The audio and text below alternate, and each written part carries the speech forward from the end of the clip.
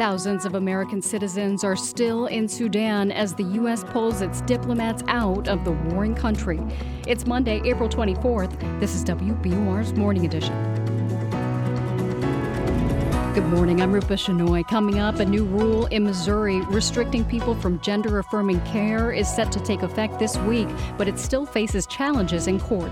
The goal is to erase trans people and score as much political capital while you can. Also, retailer Bed Bath & Beyond says it's going out of business as it declares bankruptcy.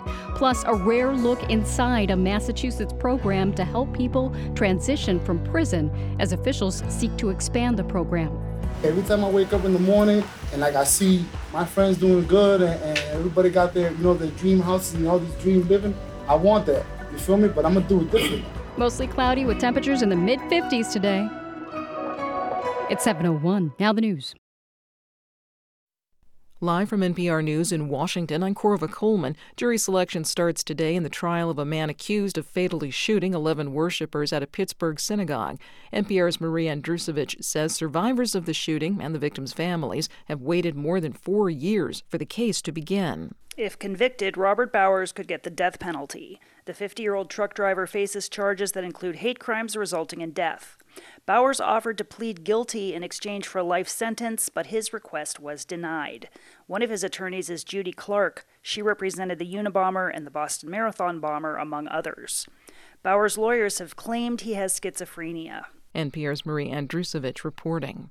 A former Minnesota police officer is expected to be released from prison today. It's been 2 years since she fatally shot a man during a traffic stop. From Minnesota Public Radio, Matt Sepik reports Kimberly Potter maintains she meant to fire her taser instead of her handgun. On body camera video, former police officer Kimberly Potter, who's white, is heard shouting taser but fires her gun at Dante Wright as he tries to evade arrest during an April 2021 traffic stop. Jurors convicted Potter of manslaughter for killing the 20-year-old black man who was not armed. Under Minnesota law, Potter was required to serve 2/3 of her 2-year sentence in prison with the rest on supervised release. Wright's family has called the sentence, which is well below state guidelines, far too lenient. Last year, they reached a more than $3 million settlement with the city of Brooklyn Center, the Minneapolis suburb where Potter spent her 26-year career. For NPR News, I'm Matt Sepik in Minneapolis. The U.S. and several other countries are moving to evacuate their citizens from Sudan amid the ongoing violence. People continue to flee the capital, Khartoum, as fighting between two military factions spills into a second week. NPR's Eleanor Beardsley reports France is also taking its diplomats out of Sudan. France and Germany announced they have begun evacuating their nationals as well as those from other countries. British Prime Minister Rishi Sunak said UK forces had also evacuated diplomats and their families amid a significant escalation in violence and threats to embassy staff. The fighting broke out on April 15th between forces loyal to Sudan's army chief and his deputy-turned-rival who commands the country's paramilitary forces. The military toppled strongman Omar al-Bashir in April 2019 following mass citizen protests. The two generals seized power in a 2021 coup, but later fell out in a bitter power struggle. Eleanor Beardsley, NPR News, Paris. President Biden will meet 3 Tennessee lawmakers at the White House today. They led a protest against gun violence on the Tennessee State House floor. 2 black lawmakers were expelled. The third is white and survived the expulsion vote. The expelled lawmakers were sent back to the State House by their local jurisdictions. This is NPR.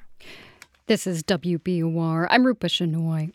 An Ashland woman and her young daughter are trapped in Sudan amid the rapidly escalating civil war. The family of Trillian Clifford accused the Biden administration of abandoning her and her 18-month-old daughter, along with other Americans still in Sudan. WBUR's Amy Sokolow reports. Clifford's sister-in-law, Rebecca Winter of Acton, says Clifford became upset over the weekend after the U.S. evacuated its diplomats and their families, but not her and the other Americans. Winter says they have no idea when or how the mother and daughter can be evacuated. Trillian and I have been under the impression that as long as she was registered with the embassy, that they would have her back in a situation like this. Clifford's family is asking members of the Massachusetts delegation to help. Meanwhile, Clifford and her toddler Alma continue to try to stay safe inside their apartment. They've been sheltering in place for more than a week.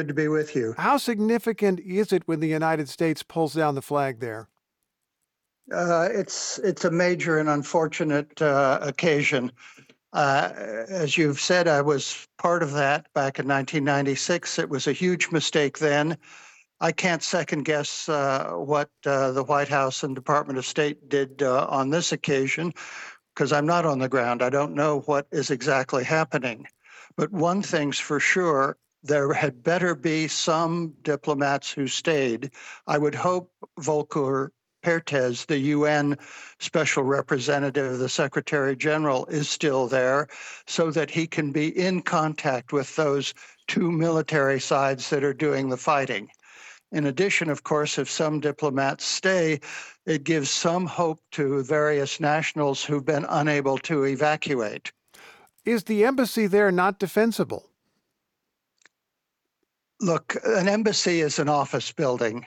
It is not a fort. And in any case, the days of fortifications proof against high explosives are long since gone.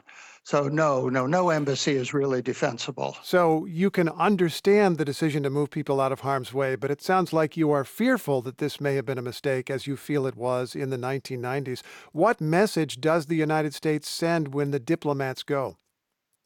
Well, the unfortunate thing is the embassy left, but some 16,000 American citizens, most of them dual nationals of Sudan as well, are there.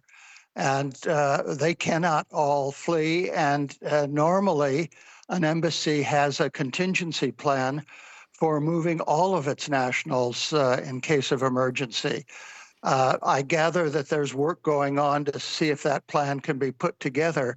But in the circumstances, I really doubt it. There's just too much violence between the Sudan army and the paramilitary rapid support force. Which is the underlying problem that people are trying to address here. We heard from our correspondent elsewhere today, Emmanuel Akinmoto, who describes people in Sudan feeling abandoned by the international community, which is understandable when you hear that diplomats are getting on planes and getting out of there.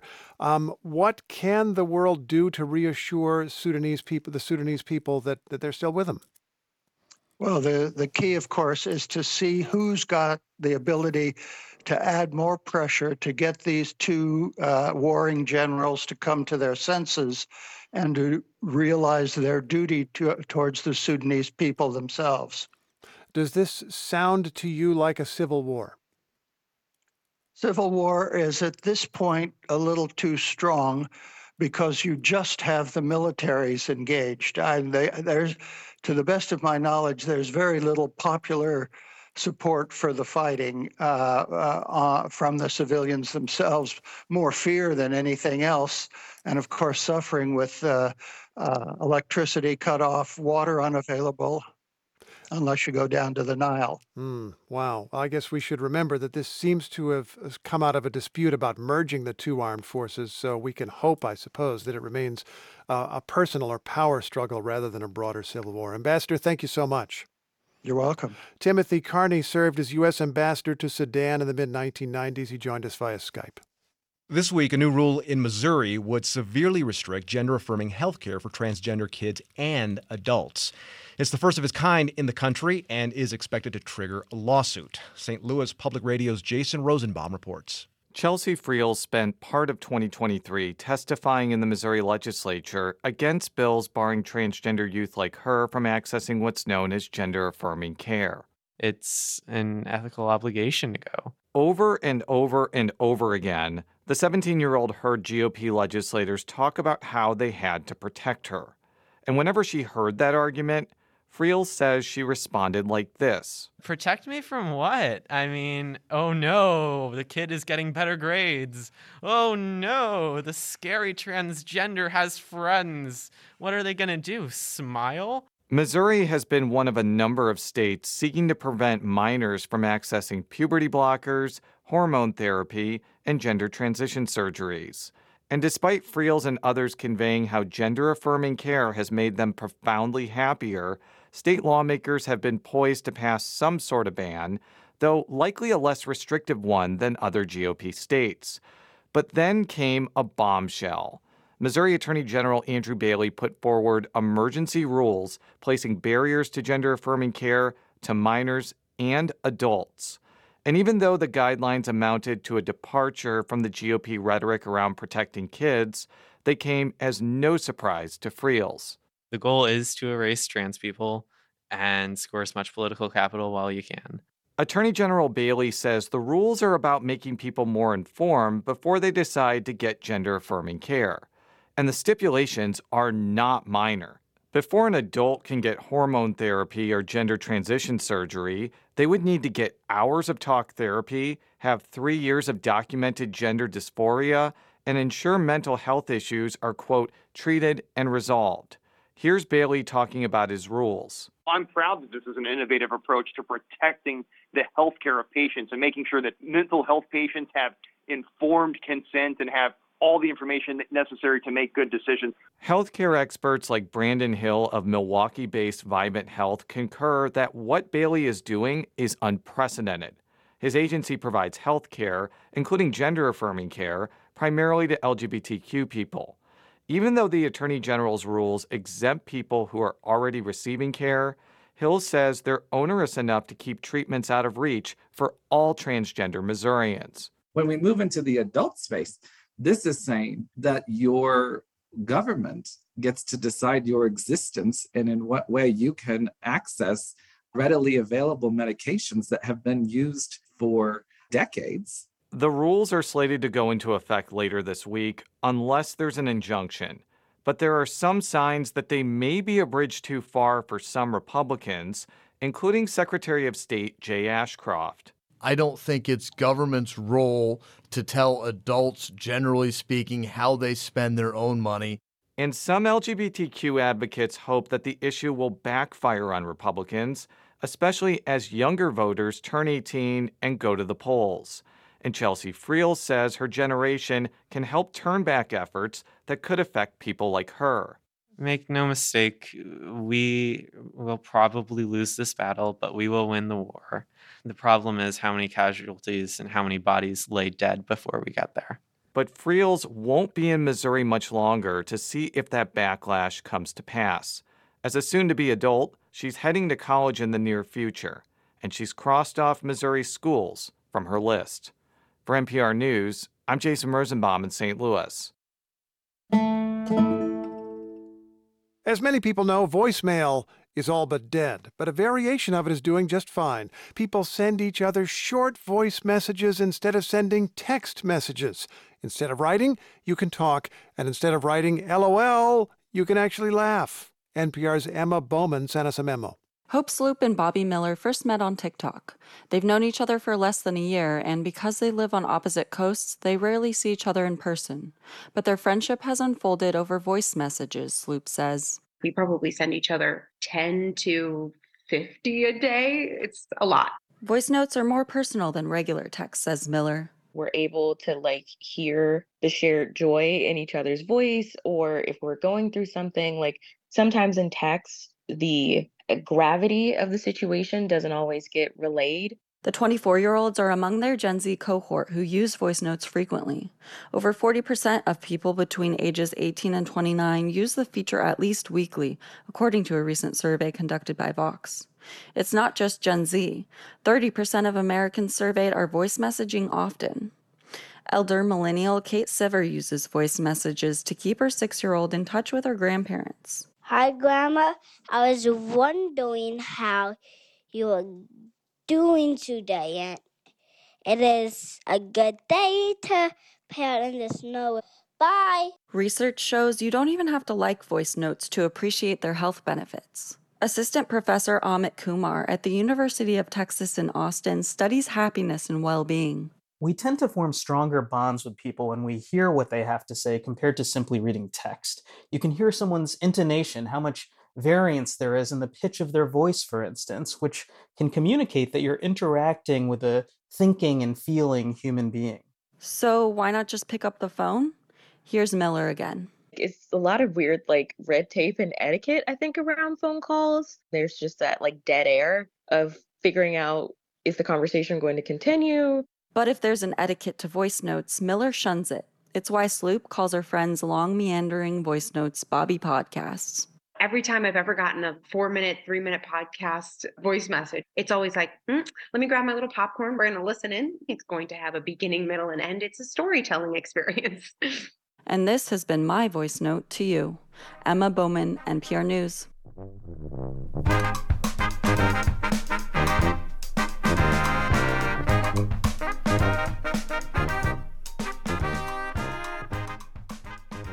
This is NPR News. This is 90.9 WBUR. Good morning. I'm Rupa Shenoy. Coming up in about 4 minutes on Morning Edition, how descendants of Confederate General Robert E. Lee are trying to reconcile with the descendants of the people his family enslaved. Then at 7:40, the retailer Bed Bath & Beyond is going out of business. We hear about what led to its downfall. It's 7:19. We're funded by you, our listeners, and by Bass, Berry & Sims Healthcare Law Practice, advising academic medical centers and healthcare providers on complex legal matters nationwide. More at bassberry.com. More than 2,100 people may be fraudulently working as nurses across the U.S. after allegedly buying fake degrees. When we talk about a nurse's education and credentials, shortcut is not a word we want to use. I'm Elsa Chang. How the scandal is sending shockwaves through the nursing community. On All Things Considered from NPR News. Listen today starting at 4 on 90.9 WBUR. We're starting out with a little fog this morning. It'll be partly sunny today with a high of 56. There's a slight chance of showers in the late afternoon. Tonight, another slight chance of showers as temperatures fall to a low of 42. Tomorrow, about the same as today, partly sunny and a high of 55 with a chance of showers in the late afternoon. It's 46 degrees in Boston at 7:21. Check out the new podcast from WBUR in partnership with the Marshall Project. It's called Violation, and it tells the story of two families and an unthinkable crime that's bound them together for decades. Listen to Violation wherever you get your podcasts. Support for NPR comes from this station and from Procter & Gamble, maker of Metamucil, a fiber supplement containing psyllium, a plant-based fiber for trapping and removing waste in the digestive system, designed to be taken every day. More at metamucil.com. From Eric and Wendy Schmidt, through the Schmidt Family Foundation, working together to create a just world where all people have access to renewable energy, clean air and water, and healthy food. On the web at theschmidt.org. And from CrowdStrike, whose cybersecurity platform is designed to protect organizations by monitoring trillions of cyber events to detect threats and prevent breaches before they happen. CrowdStrike, protection that powers you. It's Morning Edition from NPR News. I'm Steve Inskeep. And I'm A. Martinez. A discussion about race and how we tell our national stories is taking place at the National Memorial to Robert E. Lee. Descendants of the Confederate general gathered over the weekend with the descendants of the people the Lee family once enslaved. NPR's Debbie Elliott brings us this story from Virginia. This was the first time for most of these descendants to meet in person after 2 years of Zoom conversations known as the Family Circle. Nice to see you in the flesh. Oh my gosh. You too. Yeah, You're taller than I thought. Oh my God. They've come from all over the country, like this retired teacher from California. I am Cecilia Gillum Torres, great-great-granddaughter of Selena Gray and Thornton Gray. And I'm on this committee, the Family Circle, to bring back the memories of our ancestors as well as reconcile with the family that enslaved them. Selena Gray was the personal servant to Robert E. Lee's wife, Mary Custis Lee, at Arlington House. To show how deep the roots are here, Mrs. Lee inherited the plantation home, surrounding land, and the enslaved African Americans working there from her father, George Washington Parke Custis. He was Martha Washington's grandson. This is the first time Cecilia Torres has been back here since she was a child. Back then, she says, she got a sanitized take on the family history. My grandmother kept trying to push it on us when she would bring us up here. That's your great-great-grandmother's house. She was kind of like a maid to Mrs. Lee. That's what she called it. Yeah. She didn't say a slave. Mm-hmm. For decades, there was little public acknowledgement of the enslaved people who cared for Arlington House. But in the last few years, the National Park Service has created a more inclusive experience, like restoring the cramped slave quarters where Selena and Thornton Gray lived with their 8 children. How 10 people going to sleep in here? Not happening. Torres is overwhelmed by it all. Ooh, chills. It's spooky in a way, but it's also reassuring because I know it's real. I know my great-great-grandmother, she made this thing happen. You know, she took care of this house and cleaned it for years, for like 30 years. So I feel very, like she's here. And she's glad I'm here too. Oh, happy day. Oh, happy day.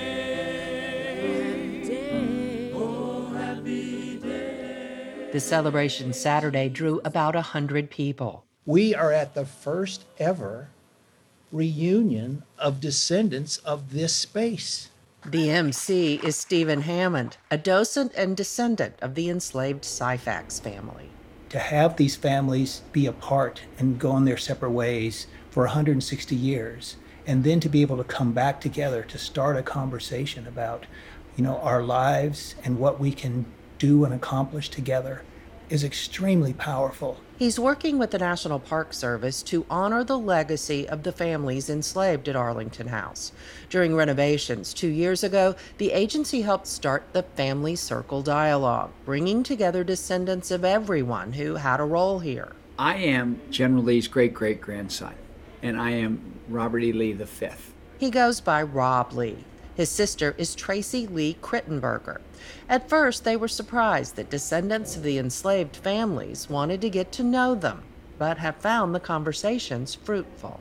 I think the fact that everybody was so gracious and everyone really just looked at who are you right now? Who is sitting, Zoom across from me? And we started from there. And then your story is your story, but what your ancestors did doesn't have to necessarily impact who you are. I think people would like to paint us as a certain way, being General Lee's grandchildren, but that's not how at all we were raised to be. The work is being guided by Susan Glisson, a Mississippi historian who has worked for years to help disparate groups reckon with the country's fraught racial history. It's happening as some conservative politicians are pushing laws that would restrict frank discussions of race. Glisson says it's significant that Robert E. Lee, the Confederate figure so revered by some and loathed by others, can be the catalyst for this work. These families refuse to allow him to be a figure of division and instead take the opportunity to come together and grapple with hard history and find the family tie that exists. Some of the newfound relationships have been transforming. Sarah Fleming calls it a gift. Her fourth great-grandfather was Robert E. Lee's uncle. I guess I'm a shirt-tail cousin to Arlington House. We all grew up being very excited that we were connected to the Lees.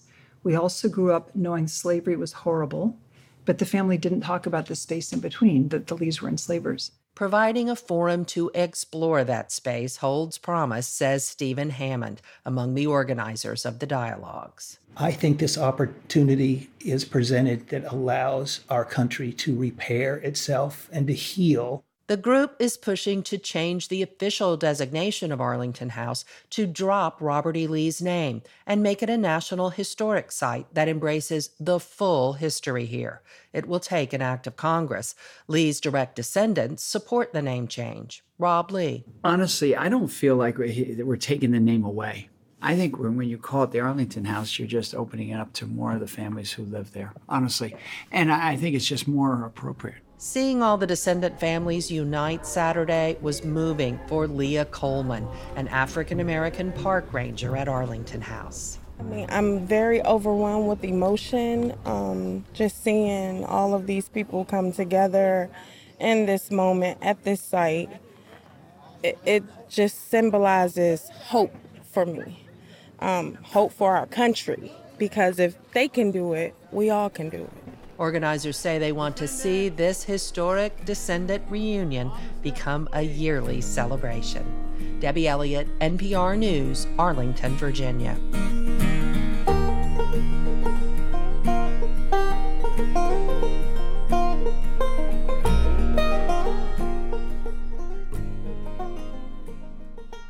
This is NPR News. Thanks for listening to WBUR. Coming up in 5 minutes on Morning Edition, a new NPR poll shows that most Americans support continued access to the abortion pill mifepristone.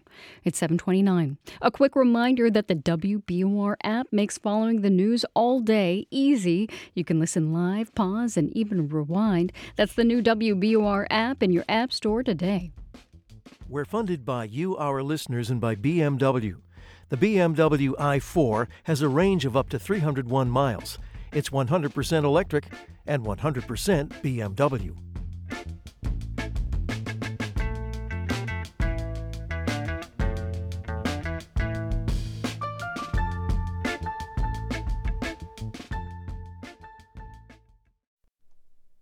Live from NPR News in Washington, I'm Dave Mattingly. President Biden is praising the U.S. military for its successful evacuation of nearly 100 American staff from the U.S. Embassy in Sudan's capital. The Pentagon says American special forces were on the ground in Khartoum for less than an hour on Saturday to complete the evacuation. NPR's Emmanuel Akinwotu says thousands of American citizens remain in Sudan. The State Department says it's assisting these citizens who are trying to flee, largely with up-to-date information and advice on routes out of Khartoum and the country. And we're seeing many other countries, ramp up their evacuations. Many people, especially foreign nationals, are trying to get to Port Sudan on the Red Sea. That's a transit point out of the country, but many of them have to get there on their own. More than 400 people have been killed in Sudan and thousands injured since fighting broke out less than 2 weeks ago.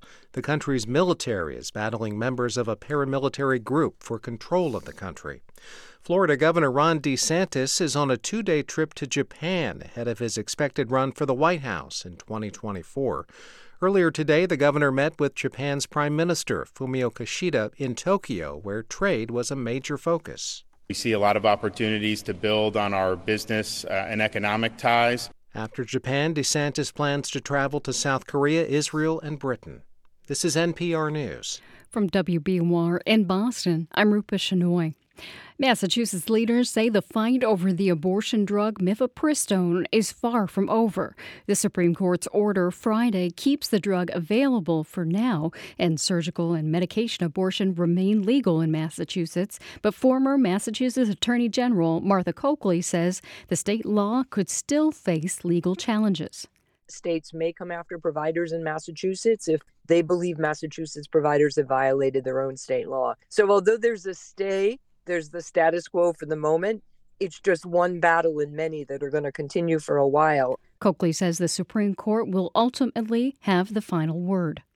Virtual communication during the pandemic led to greater mental health issues among adults ages 65 and older. That's according to new research from Brigham and Women's Hospital. The study found 23% of older adults who relied on connecting with friends, family, and physicians through phone and email or virtual visits instead of in-person felt depressed. 28% reported feelings of anxiety. Dr. Rebecca Robbins was the study's author. She says technology may not suit the needs of older adults. And so using these technologies was frustrating, was not efficient, and especially if they had a pressing medical concern, in the case of doctor-patient communication, potentially further contributed to concerns about the COVID-19 pandemic and their feeling of loneliness. Robbins says older adults should be at the table when technology platforms are created so their needs are considered.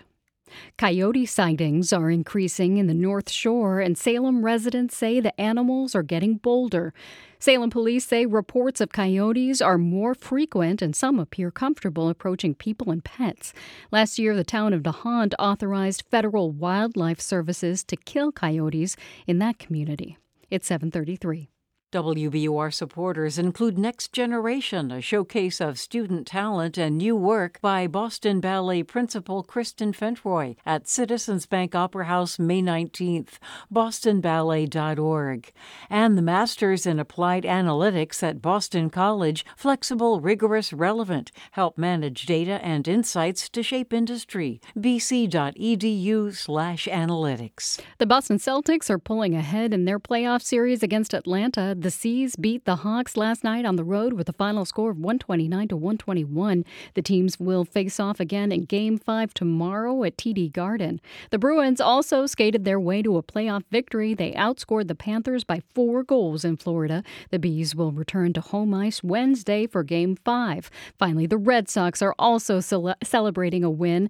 They beat the Brewers 12-5 last night in Milwaukee. The Sox will play on the road again tonight in Baltimore. In your forecast, mostly cloudy and mid-50s today. There's a slight chance of rain late this afternoon and this evening. Tonight, temperatures fall to the low 40s. Then tomorrow, a repeat of today. We'll have mostly cloudy skies and mid-50s with a slight chance of showers in the late afternoon. Right now, it's 46 degrees in Boston. At 7:34, you're with WBUR. Support for NPR comes from this station And from the United States Postal Service, reinventing its network with shipping options designed to keep businesses moving forward. USPS, delivering for America. USPS.com/moving forward. And from the estate of Joan B. Kroc, whose bequest serves as an enduring investment in the future of public radio and seeks to help NPR produce programming that meets the highest standards of public service in journalism and cultural expression. It's Morning Edition from NPR News. I'm E. Martinez at KUER in Salt Lake City, Utah. And I'm Steve Inskeep in Washington. We have a report now on an unpopular institution. Which one? Because that line doesn't really narrow it down. The president's approval rating is below 50%, support for Congress extremely low, and now it would seem the Supreme Court's popularity is sliding too. Last Friday, the court preserved access to an abortion drug for now, but that's not the last word on yet another divisive case. And today, a new NPR PBS NewsHour Marist poll shows that the original lower court decision to ban mifepristone is far out of step with the American public. NPR senior editor and correspondent Domenico Montanaro has been tracking this. Hey there, Domenico. Hey, Steve. How unpopular is the idea of banning access to medication abortion?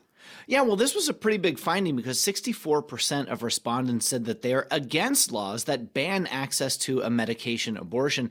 And that includes actually a majority of Republicans. That might tell you why there's been such a big split among Republicans on this issue. You know, post-Dobbs, this has been a whole new world politically, and Republicans really have not figured out how to message on abortion after 50 years of clamoring for the overturning of Roe v. Wade. What do voters say when asked if judges should be the ones to decide whether FDA approvals of drugs are overturned here? Well, they are definitely against that. 61% said that judges should not be able to overturn FDA approvals. And again, there's another divide among Republicans. 51% of Republicans said that they should be able to do that, but a significant percentage, 45%, said that they should not. There's a split here among how Republican candidates feel on this, too. You know, former President Trump, who's the frontrunner for the GOP nomination right now, has essentially punted, said it's a states' rights issue, but his former Vice President, Mike Pence, was critical of that stance over the weekend while at a conservative conference in Iowa. And Pence said this about mifepristone to CBS's Face the Nation. I'd like to see this medication off the market to protect the unborn, but also I have deep concerns about the way the FDA went about approving mifepristone 20 years ago. Well, most Americans, as we're noting, disagree with that. Well, what are Americans saying about the court itself? It has this 6-3 conservative majority. It is issuing rulings that a lot of Americans would like, a lot of Americans would dislike, and it's done so in a very kind of out there tone that has been described often as partisan. What do people think about that? Well, the court used to be one of the most revered institutions in American life, but really not anymore. We've been seeing this steady and continued decline in confidence in the court. Our poll found that 6 in 10 said they don't have very much or no confidence at all in the court. Just 37% said that they have a great deal or good amount of confidence in it. Marist's been asking this question for about the last 5 years, and the 62% who said they don't have much confidence in the court is the lowest they've recorded. You know, think about that. 62% have little confidence or none at all in the institution that has the final say on all of the most controversial issues in American society: guns, healthcare, abortion rights, LGBTQ rights, voting rights, affirmative action, how police interact with their communities, you name it. And the judges making those decisions, the justices, there are relatively few of them, and they don't change very often because of the lifetime appointments. Yeah, and we asked about that too, and most Americans think that should change. 68% said the justices should only serve for a limited time. Only 30% said they think they should serve as long as they want. NPR's Domenico Montanaro, thanks as always. You're so welcome. Known for its coupons and floor-to-ceiling displays of pillows, curtains, and kitchen gadgets, Bed Bath & Beyond has outfitted many college dorms and first homes. Now it's going out of business. Store closing sales begin on Wednesday. NPR's Alina Selyuk reports on its downfall. If you've been to Bed Bath & Beyond lately, you've seen the signs. A sparse selection of brands you don't recognize. A cul-de-sac of home decor sitting empty, except for some tired-looking mirrors on sale. I'll be honest, I was taken a bit aback because there were sections that were just missing. Daniel Callahan from Louisville, Kentucky popped in a few months ago and found it eerie. I remember when like the Circuit City closing and the Sears closing, and this kind of had the same feeling to it. He was right. The store closed within weeks. Just a decade ago, Bed Bath & Beyond seemed unstoppable, called a category killer for dominating in home goods. Now it enters bankruptcy distraught and turbulent. It's gone through leadership shakeups, failed turnarounds, a rise and crash as a meme stock, all while running out of shoppers and money. Beneath this chaos, the chain has faced a fundamental question. In a world that shops online, swarmed by competitors, where does it fit? Identity crisis is actually, I think, a key word. Beth Grossfeld worked in Bed Bath marketing for 13 years, until 2019. Back then, the chain had about 1,500 stores, having ballooned from its origins as a New Jersey retailer from the 70s. It survived the Great Recession, outlived its main rival, Linens and Things, then bought Bye Bye Baby, The World Market, online retailer One Kings Lane. Its stores had a secret weapon. Local managers got to decide what to stock for their shoppers. It was that floor to ceiling, stack them high and watch them fly. It was kind of our motto. You came in, you found what you wanted and 10 other things. The customers loved it. And then there was the iconic Big Blue coupon for 20% off, which became so stitched into the cultural fabric that the FBI found one in the kitchen drawer of mobster Whitey Bulger. TV show Broad City built a whole subplot around it. Bed Bath & Beyond coupons never expire. They have expiration dates on them. Yeah, to throw idiots off. But over time, Bed Bath faced intense competition from Amazon and Target, Wayfair and West Elm. Former officials describe a company lost in search of its niche. It tried to go big on furniture. It started selling jewelry. Its website felt dizzying. Here's former marketing manager Grossfeld. We really were going through kind of a crisis of trying to compete with our ever-growing competitors. And never catching up. One of the founders recently told the Wall Street Journal Bed Bath, quote, missed the boat on the internet. In 2019, activist investors forced out long-running leadership and brought on a Target executive. And he pushed to declutter stores and go all in on private brands, which are more profitable. The timing proved disastrous. Big brands like KitchenAid and Calphalon went missing from Bed Bath shelves right as the pandemic began. The chain missed out on the historic home decorating shopping spree. Soon, the company was closing stores and cutting jobs. They've made operational missteps, which have yielded financial missteps. David Silverman tracks retail at Fitch Ratings. The company is at a point where they can't really invest in sort of anything to turn around their fortunes. Bed Bath began warning of a bankruptcy in January. It struggled to pay lenders and suppliers, leading to more empty shelves. At one point, its stock cost 24 cents. Leadership tried every financial Hail Mary, getting lifelines from banks and investors, but now the rescues are running out, and Bed Bath is staring into the great beyond. Alina Selyuk, NPR News.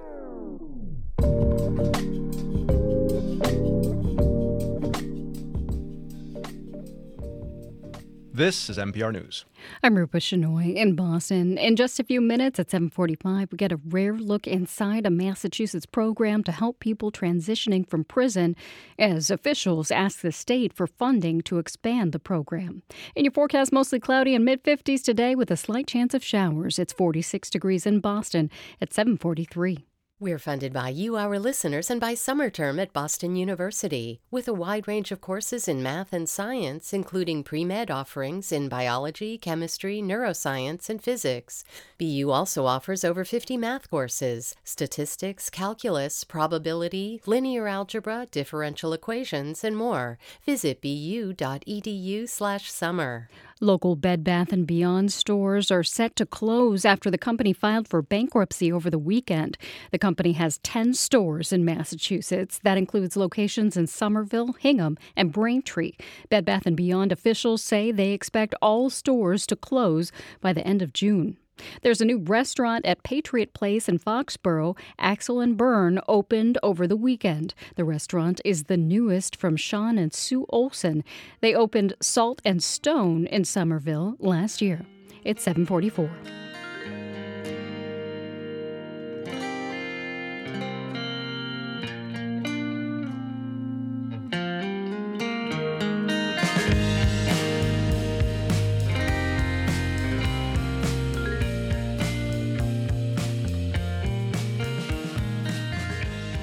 Support for NPR comes from this station and from Ooma, a cloud-based phone service for any size business with an automated virtual receptionist, video meetings, and other features to connect to customers and coworkers anywhere at ooma.com/NPR.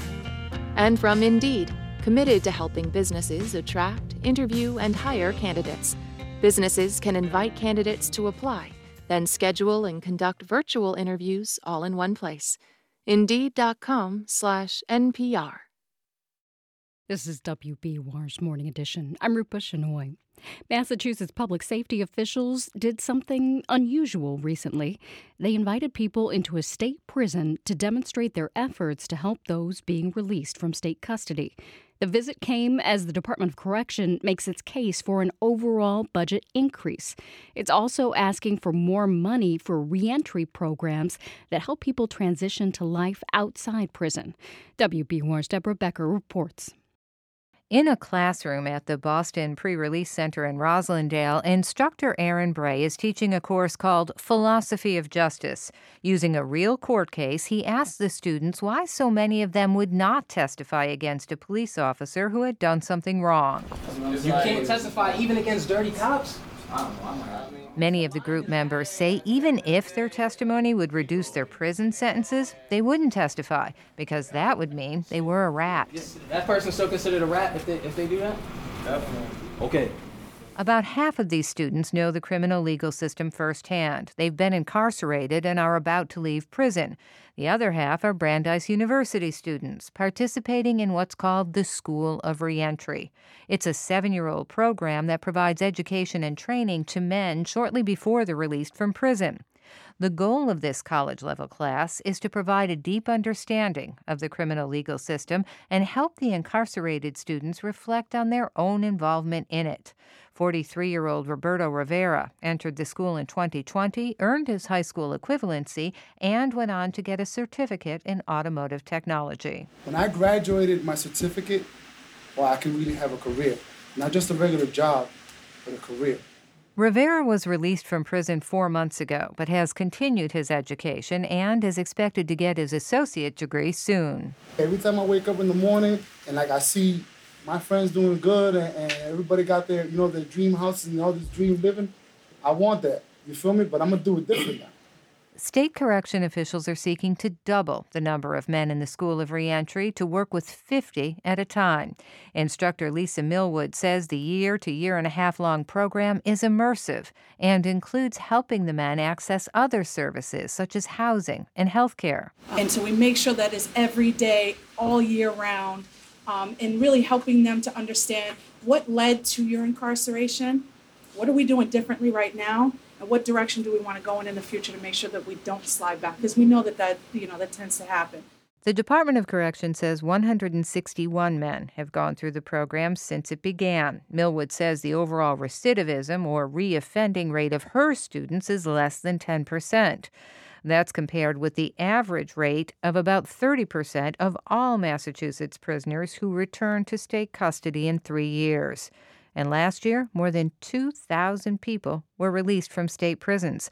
State Correction Commissioner Carol Michi says even more programming is needed so people don't end up back in state custody. The department needs to do better before people walk out the door.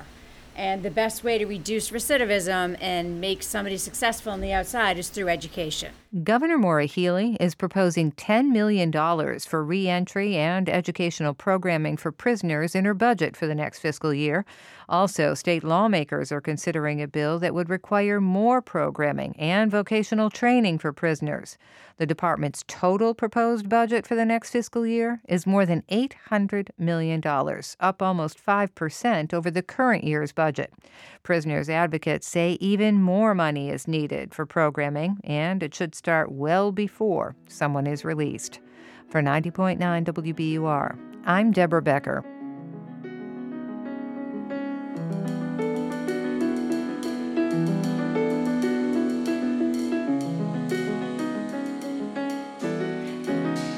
This is 90.9 WBUR. Coming up in just a couple minutes, pianist Laura Downs talks about her new album, Love at Last. It features 24 works by composers from around the world.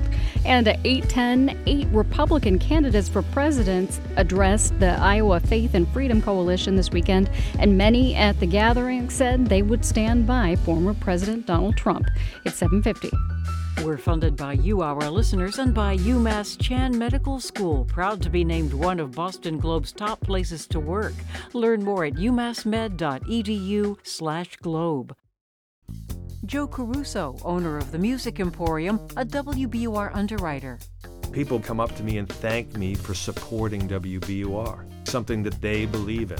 Those are the people we want to reach, people that not only support and believe in what BUR does, but believe in what businesses that support BUR stand for.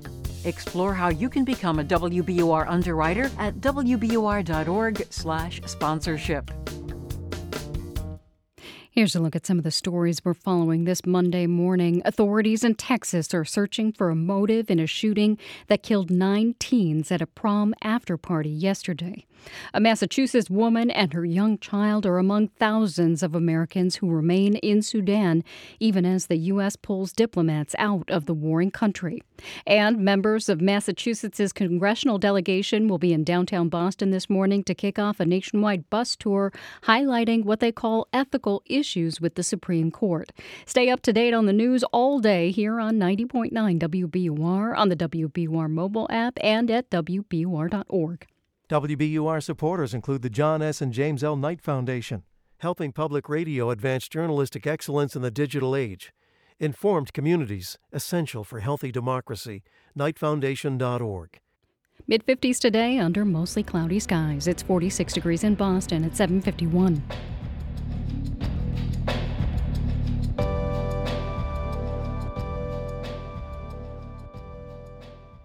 It's Morning Edition from NPR News. I'm Steve Inskeep. I'm A. Martinez. And I'm Michelle Martin.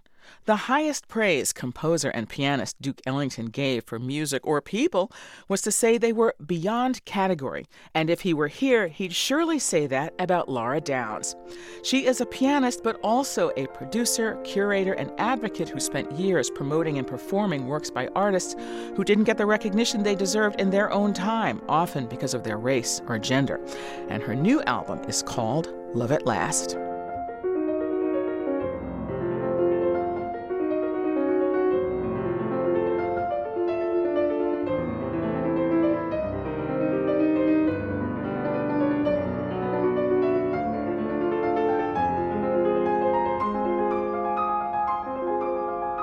Laura Downs told me she chose most of these pieces during the isolation of the pandemic. Some of the music was written for me during that time. Some of it was music that I found because I was kind of looking for music of purpose and message. But I think that the main impetus was my awareness that when we kept talking about unprecedented times, that wasn't true, that everything we were experiencing was precedented, and this music was illustrating that. The oldest piece on this album was written at the turn of the 17th century during a time of pandemic. Oh. Sleepers Awake. That was really, really clear to me that I could take this music and really show cycles of history and, the ins and outs of tragedy and chaos and the possibility always for new beginnings.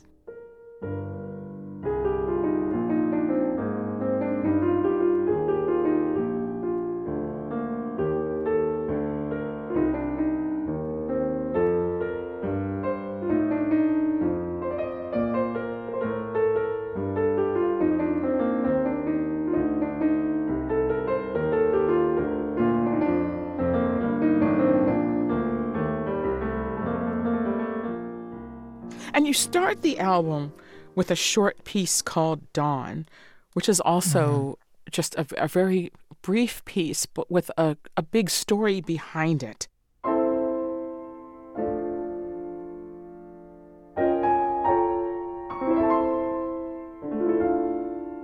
I mean, it's a little pop tune. It was written by a composer named Jaroslav Ježek, a Czech composer who was born around the turn of the 20th century. And that tune was played every morning on the radio in Prague during the Nazi occupation. It was kind of a secret message of resistance, that there would be a new dawn, there would be a brighter day. I came across that tune some years ago. I was invited to play a concert at the Czech Embassy in D.C., and I just thought it was, a sweet little tune, and I played that piece, and everyone in the room was in tears.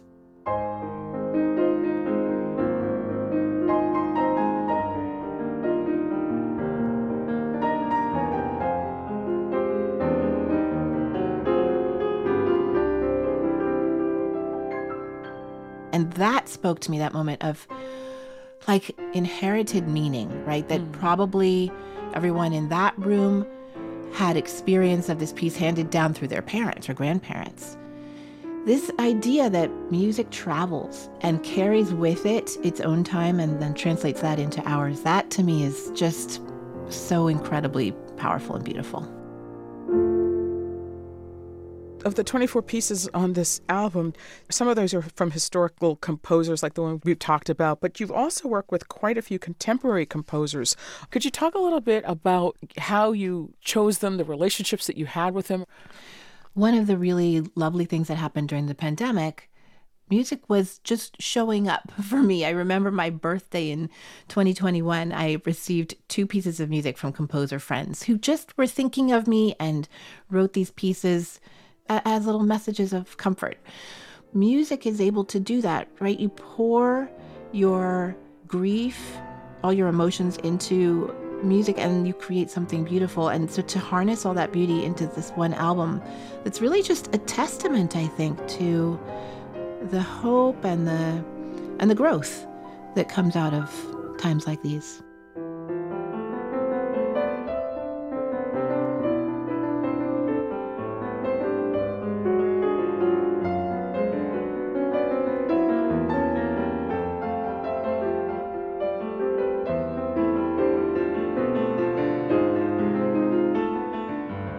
Nobody sends me music on my birthday. I feel kind of hard done by, but okay. I will. Okay, well, thank you. It's coming up, so get busy. Okay. But so many of the stories behind these pieces, they were born in times of tragedy or pain. Absolutely. But you've also put this album together at a time when we are very aware of a lot of the suffering in the world. Europe is once again at war. As we're coming out of the pandemic and so many of these other things. And I'm just wondering, did you think of this album as kind of an answer to that, or do you think of it as an escape from that? What do you think? Oh, wow. I don't know that it's either of those things. It's clearly not an answer, except to remind us again that nothing is unprecedented. In terms of the tragedies that we are witnessing, we have this incredibly intimate lens on all of the human suffering in the world. We see it all day, every day on our little screens. And what I notice is the core humanity in there. That yes, there's a country at war, and within that country at war, there are mothers caring for their children, and there are strangers helping each other. Within all the terribleness is goodness. I mean, that's what's echoed in the poem that inspired the album, that was written by a poet named Shaul Chernikovsky in 1894 in Odessa. Somebody who was about to live through 2 world wars and see the worst things, that humans can do to each other. But he was a young man when he wrote this poem. And it begins like this. Laugh at all my dreams, my dearest. Laugh, and I repeat anew that I still believe in man as I still believe in you. Let the time be dark with hatred. I believe in years beyond, love at last shall bind all people in an everlasting bond. Laura Downs, thanks so much for talking with us. Thank you, Michelle. It's such a pleasure. Laura Downs' new album is called Love at Last, and NPR Music just posted a Tiny Desk concert featuring Laura. You can check that out at nprmusic.org. This is Morning Edition from NPR News. I'm Michelle Martin. I'm A. Martinez. And I'm Steve Inskeep.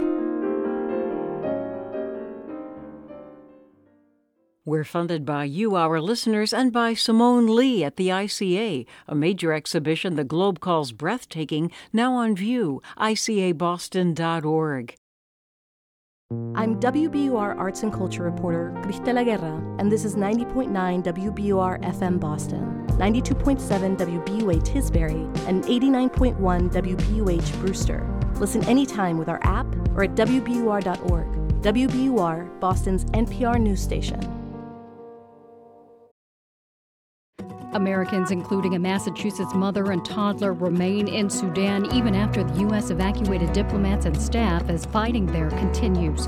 It's Monday, April 24th. This is WBUR's Morning Edition.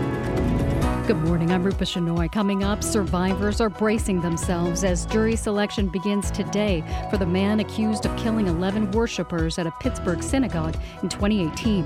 We need to be there, but we can't put ourselves through a living hell of being in a trial situation every day for months. Also this morning, we preview next month's elections in Turkey, in which 6 opposition parties have combined forces against President Recep Tayyip Erdogan. Plus, a new study shows the meat supply is one cause of urinary tract infections that lead to about $2 billion in medical costs each year. In sports, the Celtics, Bruins, and Red Sox win, mostly cloudy and mid-50s today.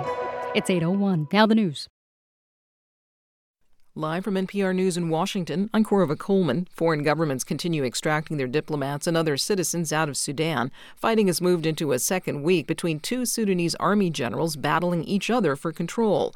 The EU's foreign policy chief, Josep Borrell, says the international community is pressuring both generals to stop fighting. We have to continue pushing for a political settlement. We cannot afford that Sudan, which is a very populated country, implodes, because it will be sending shockwaves around the whole Africa. Relief groups say more than 400 people have been killed in Sudan and thousands injured. The toll is likely higher as the fighting makes it difficult to claim bodies that are in the streets. The House is expected to vote on a Republican-backed bill this week that would raise the nation's debt ceiling. NPR's Windsor Johnston reports the measure would lift the borrowing limit in exchange for deep cuts in federal government spending, something opposed by Democrats. The tit-for-tat battle over the nation's finances has been dragging on for months. Democrats in both the House and Senate have argued that attaching a bill to lift the borrowing limit to cuts in government spending is a non-starter. Instead, they're pushing to pass a clean debt ceiling bill, something that was done 3 times under the previous administration. Republicans introduced a plan to raise the debt ceiling last week that's contingent on spending cuts, including much of President Biden's climate and social services law. House Speaker Kevin McCarthy has been working to get members of his caucus on board with his plan. Windsor Johnston, NPR News, Washington. Closing arguments are scheduled to begin today in the seditious conspiracy trial against several members of the far-right group, the Proud Boys. NPR's Carrie Johnson reports the defendants argue there was no plan to storm the U.S. Capitol on January 6, 2021. Lawyers for the former Proud Boys chairman Enrique Tarrio and 4 other defendants say they had no agreement to stop the certification of the 2020 presidential election. 2 members of the far-right group, Zach Reel and Dominic Pizzola, took the witness stand near the end of the trial.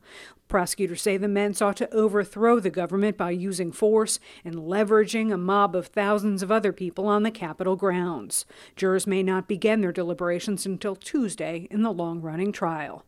Carrie Johnson, NPR News, Washington. Jury selection starts today in Pittsburgh for the federal trial of a man accused of shooting and killing 11 people at a synagogue in 2018.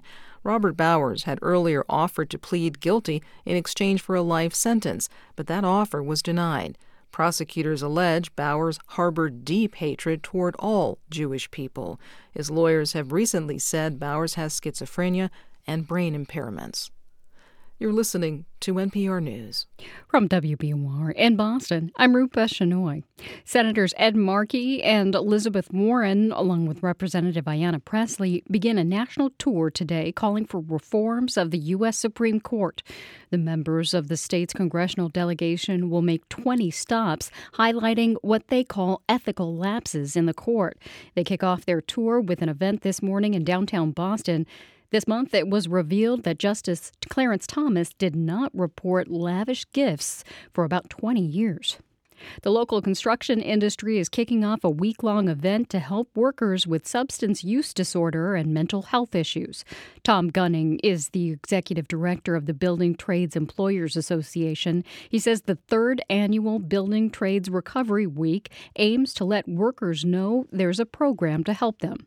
Maybe it's treatment. Maybe it's just meeting with a counselor from time to time. Maybe it's detox. It could be a variety of options.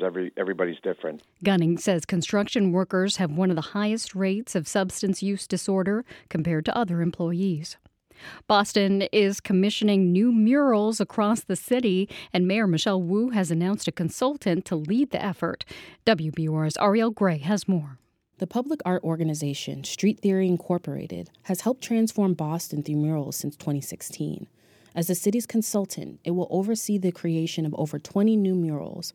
Boston's Director of Public Art, Karen Goodfellow, says it's an important step. Street Theory is an incredible partner in bringing forward and supporting the best local artists that we have. And, not just the best local, but, the best artists who we are thrilled to be able to be neighbors and in community with. The 3-year contract totals over $3.5 million. It's the largest investment the Mayor's Office of Arts and Culture has ever made into public art. For 90.9 WBUR, I'm Ariel Gray. Shuttle buses will replace parts of the Blue Line this week, starting tonight. The bus service will operate between Government Center and Wonderland, starting at 8 p.m. through the end of service. The T says closures are needed as crews work to replace the tracks. It's 8:06. Funding for WBUR's environmental coverage comes from an unlikely story bookstore and cafe in Plainville, believing that where you shop shapes where you live, with books, games, cards, decor, and more for specific interests such as the environment and climate change. In-person and live virtual events, more at anunlikelystory.com. The Celtics won their playoff game against the Atlanta Hawks last night by 8 points. The teams have the night off before Game 5 tomorrow at TD Garden. The Bruins also skated their way to a playoff victory. They outscored the Panthers by 4 goals in Florida. The Red Sox are also celebrating a win. They beat the Brewers 12-5 last night in Milwaukee. The Sox will play on the road again tonight, this time in Baltimore. Mostly cloudy today with highs in the mid-50s. Tonight, a slight chance of showers before about 10 p.m. with fog moving in overnight. We'll have temperatures in the low 40s. Tomorrow, partly sunny with a chance of rain in the afternoon. High temperatures in the mid-50s. Right now, it's 46 degrees in Boston. At 8:07, thanks for starting your day with WBUR. WBUR supporters include the Walton Family Foundation, working to solve social and environmental problems to improve lives today and benefit future generations. More information at waltonfamilyfoundation.org. It's Morning Edition from NPR News. I'm Steve Inskeep in Washington, D.C. And I'm A. Martinez from KUER in Salt Lake City, Utah. In the race for the 2024 Republican presidential nomination, Iowa will once again vote first when it holds its caucuses early next year. This past weekend, though, the first big multi-candidate event was hosted by the Iowa Faith and Freedom Coalition. That's an organization of conservative Christian voters. The mix of candidates included former President Trump, who joined via live stream, former VP Mike Pence, who was there in person, as were a host of others, many of them names maybe you've never heard of. You have, though, heard of NPR's Don Gagné, who was also there. He joins us now from Des Moines. Don, these events are often called cattle calls because there are a lot of participants. So who was there and what do they focus on? Well, unsurprisingly, abortion was a common theme, with many candidates saying they would be the best on that big issue. So let's start with Trump. He's actually come under fire by some anti-abortion groups lately because he says it's up to states now to decide such things. Just leave it to the states. So he used this speech to remind people that he is the guy who deserves the credit for Roe v. Wade being gone in the first place. I face down vile attacks to confirm our 3 great Supreme Court justices, Neil Gorsuch, Brett Kavanaugh, and Amy Coney Barrett. It's a sign the GOP is still figuring out how to message around abortion. And Mike Pence actually got in on it, too. On one hand, he praises Trump for his court appointees, but he also made it clear that he is the far tougher anti-abortion crusader. This clip is from a brief news conference he held at the event. But I don't agree with the former president who says this is a states-only issue. I mean, we've been given a new beginning for life in this country. And let me note here, Pence is not yet officially a candidate. South Carolina Senator Tim Scott, who's also exploring running, was there. Remember, Scott is not that well known in Iowa or around the country, and he's basically introducing himself. And he did so over the weekend in the style of a Baptist preacher. If you believe that we should educate our children and not indoctrinate our kids, let me hear you say. If you believe we need a little more ABCs and a little less CRT, let me hear you scream. Hallelujah. Let me also tell you who was not there. Florida Governor Ron DeSantis had a conflict, as did former Ambassador Nikki Haley. Other big-name potential candidates like Chris Christie weren't there either. So something felt like it was missing, but that did provide an opportunity for the unknowns who are running. And here's one example. I'm Vivek Ramaswamy. I'll tell you something. I was born in 1985. I'm 37 years old. I'm the first millennial to ever run for president as a Republican. Thank you. Thank you for that. Ramaswamy is an entrepreneur and author who says the GOP needs to connect with young voters. He says he can do that and that a conservative message will work with those voters. All right. Now, Don, this is a contested primary. Lots of candidates or potential candidates, as you point out. But Donald Trump loves to remind anyone who will listen that he is currently way, way, way ahead in the polls. So how does that affect the vibe at an event like this? Let me just give you one example. At one point, Mike Pence was working the room, shaking hands, squeezing between tables, taking selfies with people, like a real celebrity. But when you talk to people after their moment, their selfie with the former vice president, you get something like this from voter Connie Deanda of Mason City. You said you're not a big fan. Yeah, because of what happened January 6th. I mean, I felt like there was fraud in the election. I felt like he could have done something more on that day to support our president, and he didn't step up to the plate.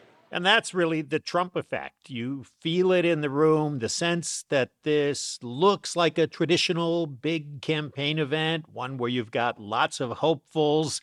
And traditionally, there'd be some buzz, people wondering if one of these candidates, somebody on the stage, might really impress or maybe break through and get some momentum. But you sure don't feel anything like that yet this year. I talked to retired farmer Ron Partlow, and he says he's got nothing against any of these other Republicans, but, well, just listen. We're going downhill. The whole country's going downhill. We've lost ground the past 3-4 years. Yeah, we need Trump. We need somebody back in there to straighten this thing out. So in the room, you really get this strong sense of the loyalty to Donald Trump. And that's not shocking. And I did find some people who were undecided. They're waiting to see. But mostly you found people ready to stand by Trump through indictments, through what they see as unfair attacks in the media, through whatever may come down the pipe in the next, coming months. And they express great pride at being on his side. All right, that's NPR's Don Gagné in Des Moines. Don, thanks. It's my pleasure. Turkey is holding its own election campaign. President Recep Tayyip Erdogan is back on the ballot next month. During 20 years in power, he has gained from a divided opposition. Now they've joined forces in hopes of defeating him. NPR's Peter Kenyon reports from Istanbul. 64-year-old Alatin Aram says he doesn't know a lot about the coalition known as the Table of Six, but he likes the idea of several parties banding together to defeat Erdogan. Evet. Altılı koalisyon masası da güzel. Yes, the alliance table. I also think that's a good thing. I hope it can continue for a while. Addressing the issues won't happen overnight. It will take time. Yes, I think the number one issue is the economy. Some younger voters say they're voting for the coalition because they're desperate for a change after 2 decades of Erdogan's ruling party in power. 24-year-old Ibrahim Iper says if the opposition wins, its first priority should be to, quote, fix our democracy. He says that's not something he would entrust to Erdogan. Our position is difficult for Turkey because this government is right now make everything difficult. We want to change because we are young people want to change this position. For economical or political, we don't like it. Analyst Sinan Ulgin, head of the Center for Economics and Policy Studies in Istanbul, says the coming together of this coalition is a remarkable event in Turkish politics. One major failure why the opposition was not able to unseat Erdogan in the past related to its failure to act as a united opposition. This time around, the opposition has been able to set up a large coalition that includes 6 different political parties. The coalition is supporting veteran politician Kemal Kılıçdaroğlu for president, but it's made up of nationalist and pro-Kurdish parties and others not normally allies. That's led to some growing pains. Meral Akşener, the head of the most conservative party in the coalition, bolted from the alliance last month before 2 other members convinced her to return. Ulgin says that's not surprising given the broad differences among the parties in the coalition. This is inherently a difficult exercise because you have parties with different political philosophies. And in that sense, it's quite a unique experiment in Turkish politics. Having said that, they've also been able to draft quite a comprehensive policy platform. The coalition platform emphasizes rule of law and seeks to weaken the office of the presidency. Not surprisingly, President Erdogan has nothing good to say about the coalition. In an interview with a state television news channel, he said there's a hidden 7th party in the coalition, a pro-Kurdish party, which the government says supports Kurdish militants who have been battling security forces for decades. Mustafa Bey, isterseniz gelin biz bunlara... Let's call this a table of 7, not 6. It's missing one. Where is the obvious party? As I always say, it's under the table. Other observers say this coalition has taken on a hugely important task, namely trying to reverse what critics see as Turkey's slide toward authoritarianism under Erdogan. Analyst Salih Özel, a lecturer at Istanbul's Kadir Has University, says that's the question Turkish voters should be thinking about in this 100th year of the modern Turkish Republic. This year we celebrate the centennial of the Turkish Republic, founded on Enlightenment principles by Mustafa Kemal Atatürk and his colleagues. And whether or not Turkey will continue on the secular modernizing path, or will it actually be increasingly religious conservatism, Islamization. In a few weeks, the opposition will learn if it has the votes it needs to launch a post-Erdogan era in Turkish politics. Peter Kenyon, NPR News, Istanbul.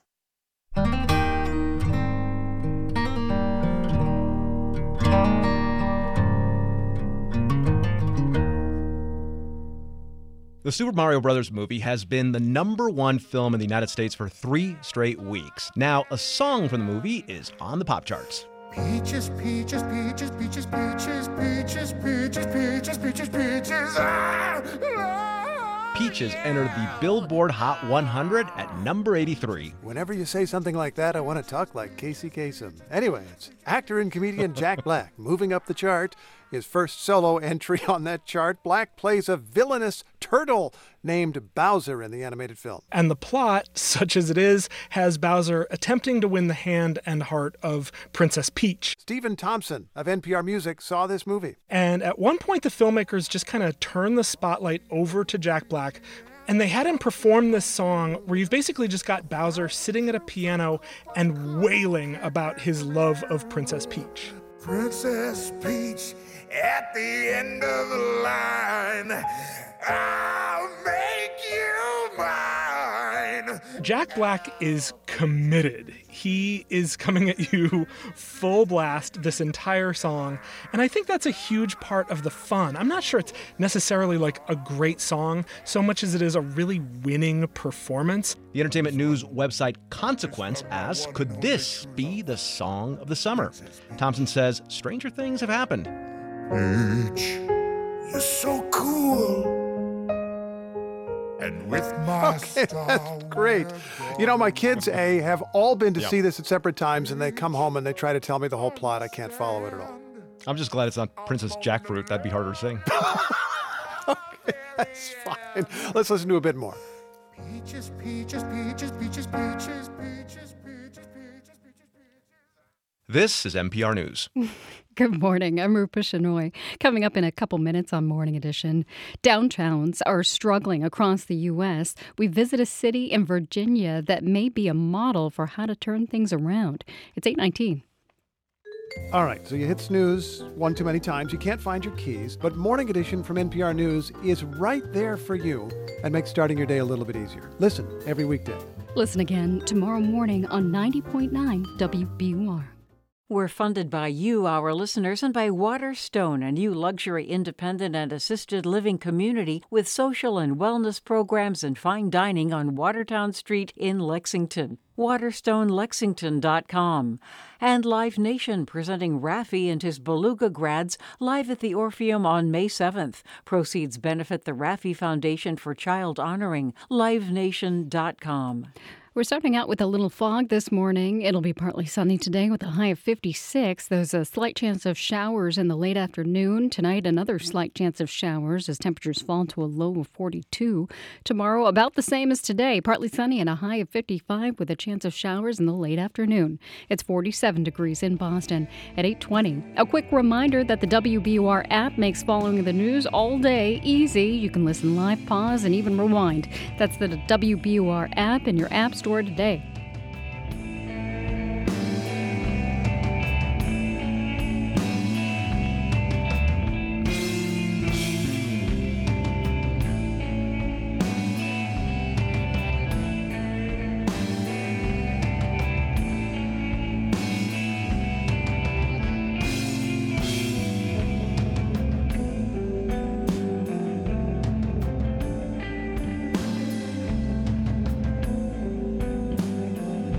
Support for NPR comes from this station and from BritBox with The Confessions of Franny Langton, one woman's story of courage, murder, and forbidden love in this new original drama. Available to stream at BritBox.com/NPR. From the Kauffman Foundation, providing access to opportunities that help people achieve financial stability, upward mobility, and economic prosperity, regardless of race, gender, or geography. Kauffman.org. From the Lodestar Foundation, inspired by the principle that helping someone else less fortunate is a path to a happier, healthier, and more meaningful life. Learn more at lodestarfoundation.org. And from listeners like you who donate to this NPR station.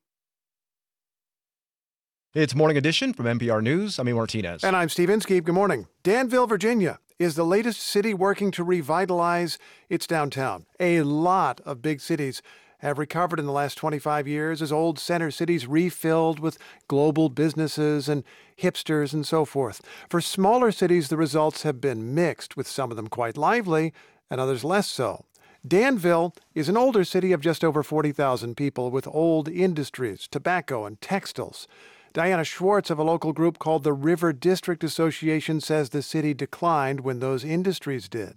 Roads and sidewalks and buildings began to crumble, quite frankly, as people began to move out of the downtown and move their businesses out of the downtown. Danville began to turn things around in 2017 with simple fixes. Things like sidewalk repair, road repair, plumbing, sewer, internet, utilities, things that may not seem quite so sexy, but these are very important things if you're going to begin to have investors look at your community seriously to begin development. Yes, you would like to know that the sewers are up to code. Next up was getting residents back. And so there was a conversion of many of our former tobacco warehouse buildings into beautiful and very affordable lofts in the downtown. Oh, I've seen this in a bunch of cities. Rochester, New York now has office towers that are apartment buildings. The final piece here was attracting businesses such as Fashion House, owned by Kelly Cunningham. Fashion House is a creative agency. Within the creative agency, we focus on model development. And Cunningham says the support she got from that organization, the River District Association,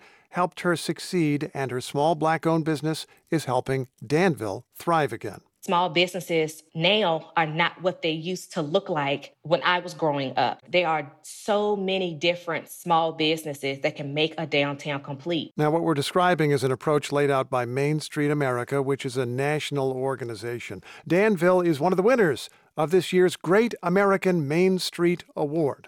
Whether you be a town, a small town of any size, or even a larger city that has distinct commercial corridors, there is a way for the program to work for everyone, even if you only utilize certain bits and parts. And in that way, smaller cities are hoping to follow the revivals of the big ones. New research shows that one of the most common infections in women is linked to our food supply. Urinary tract infections cost about $2 billion each year to treat and lead to more than 1 million emergency room visits a year. Here's NPR's Allison Aubrey. If you've had a UTI, you're in good company. About 60% of women will develop a urinary tract infection in their lifetime, and doctors who treat them have long known that E. coli causes many of the infections. But there are so many strains of the bacteria, and what has been unknown is which ones can cause infection, and perhaps more importantly, where these strains come from. We set out to do a really systematic investigation of this. That's Lance Price, a professor at George Washington University Milken School of Public Health. He says when farm animals are slaughtered, bacteria from their guts can contaminate meat and lead to foodborne illness. He and his collaborators set out to identify the strains of E. coli on meat sold in one town, Flagstaff, Arizona, over the course of a year. We sampled all the chicken, turkey, and pork from every grocery store in the city twice per month. Back in their laboratory, they cultured E. coli bacteria from these meat samples and performed DNA sequencing. During the same time, they also collected urine samples from the Flagstaff Medical Center from people who'd been hospitalized with a UTI. Paul Keim is a co-author of the study and the executive director of the Pathogen and Microbiome Institute at Northern Arizona University. The genomic analysis allowed us to match up a number of different strains. And so the biggest result is that, there's lots of E. coli strains out there that can cause UTIs, and you can get them through the food supply. An estimated 8% of UTIs in Flagstaff could be attributed to the meat. And nationwide, these scientists estimate that as many as 640,000 urinary tract infections each year are linked to farm animals. Tim Johnson is a professor at the College of Veterinary Medicine at the University of Minnesota. He studies poultry diseases and genomics. When I first saw the data, I was pretty overwhelmed at the connectivity. Johnson says the study doesn't prove cause and effect between every UTI and animal E. coli. There are indirect ways E. coli can move from animals' guts into the food supply. For instance, the bacteria can get into irrigation water and contaminate crops. And not all E. coli is dangerous, but the new study points to 2 strains of E. coli that have particularly high virulence. Johnson says understanding this better gives farmers the opportunity to vaccinate their animals to prevent the problem. So if they're finding that problematic strain that's killing chickens or turkeys, but also could be a food safety threat, they can try making their own vaccines basically against any strain that they find on a farm. Doctors who treat urinary tract infections say women are more likely to get them, in part due to female anatomy. E. coli can get to the urinary tract easier after wiping, and what's happening in their sex lives can play a role too. People who get recurrent UTIs are often given prevention tips, such as taking cranberry or other supplements. But Michelle Van Kuiken, a urologist at UC San Francisco, says sometimes these prevention strategies don't work. To some extent, women have been done a disservice by, them thinking it's something they're doing wrong or things that they can modify. UTIs involve a complex interplay of bacteria, our microbiomes, immune systems, and anatomy. And Van Kuiken says better understanding the factors beyond our personal control, including the possible role of farm animals in the food supply, is helpful. The most important thing is that we're seeing this connection, and we need to be cognizant about how large-scale animal agriculture could be impacting human health. At a time when antibiotic use has led to more resistant bacteria, connecting the dots and better understanding all the different strains, where they come from, and whether they're harmful could be beneficial. Allison Aubrey, NPR News. Support for NPR health coverage comes from Procter & Gamble, maker of Align Probiotic, a daily supplement to support digestive health, containing a probiotic strain developed by gastroenterologists with 20 years of research. More at alignprobiotics.com. And from Progressive Insurance with Snapshot, which monitors safe driving habits to determine a personalized rate. At progressive.com. Not available in California and North Carolina or from all agents. This is NPR News. Coming up in 5 minutes on Morning Edition, we look at what's next for Sudan after several ceasefires between rival military factions failed and international leaders pulled their diplomats out. It's 8:29. We're funded by you, our listeners, and by ThoughtForm's Custom Builders, building healthy, high-performance homes for families and for the future, supporting Riverside Community Care, helping make a difference in the community by delivering innovative and compassionate behavioral health care and human services. More at riversidecc.org and thoughtforms-corp.com.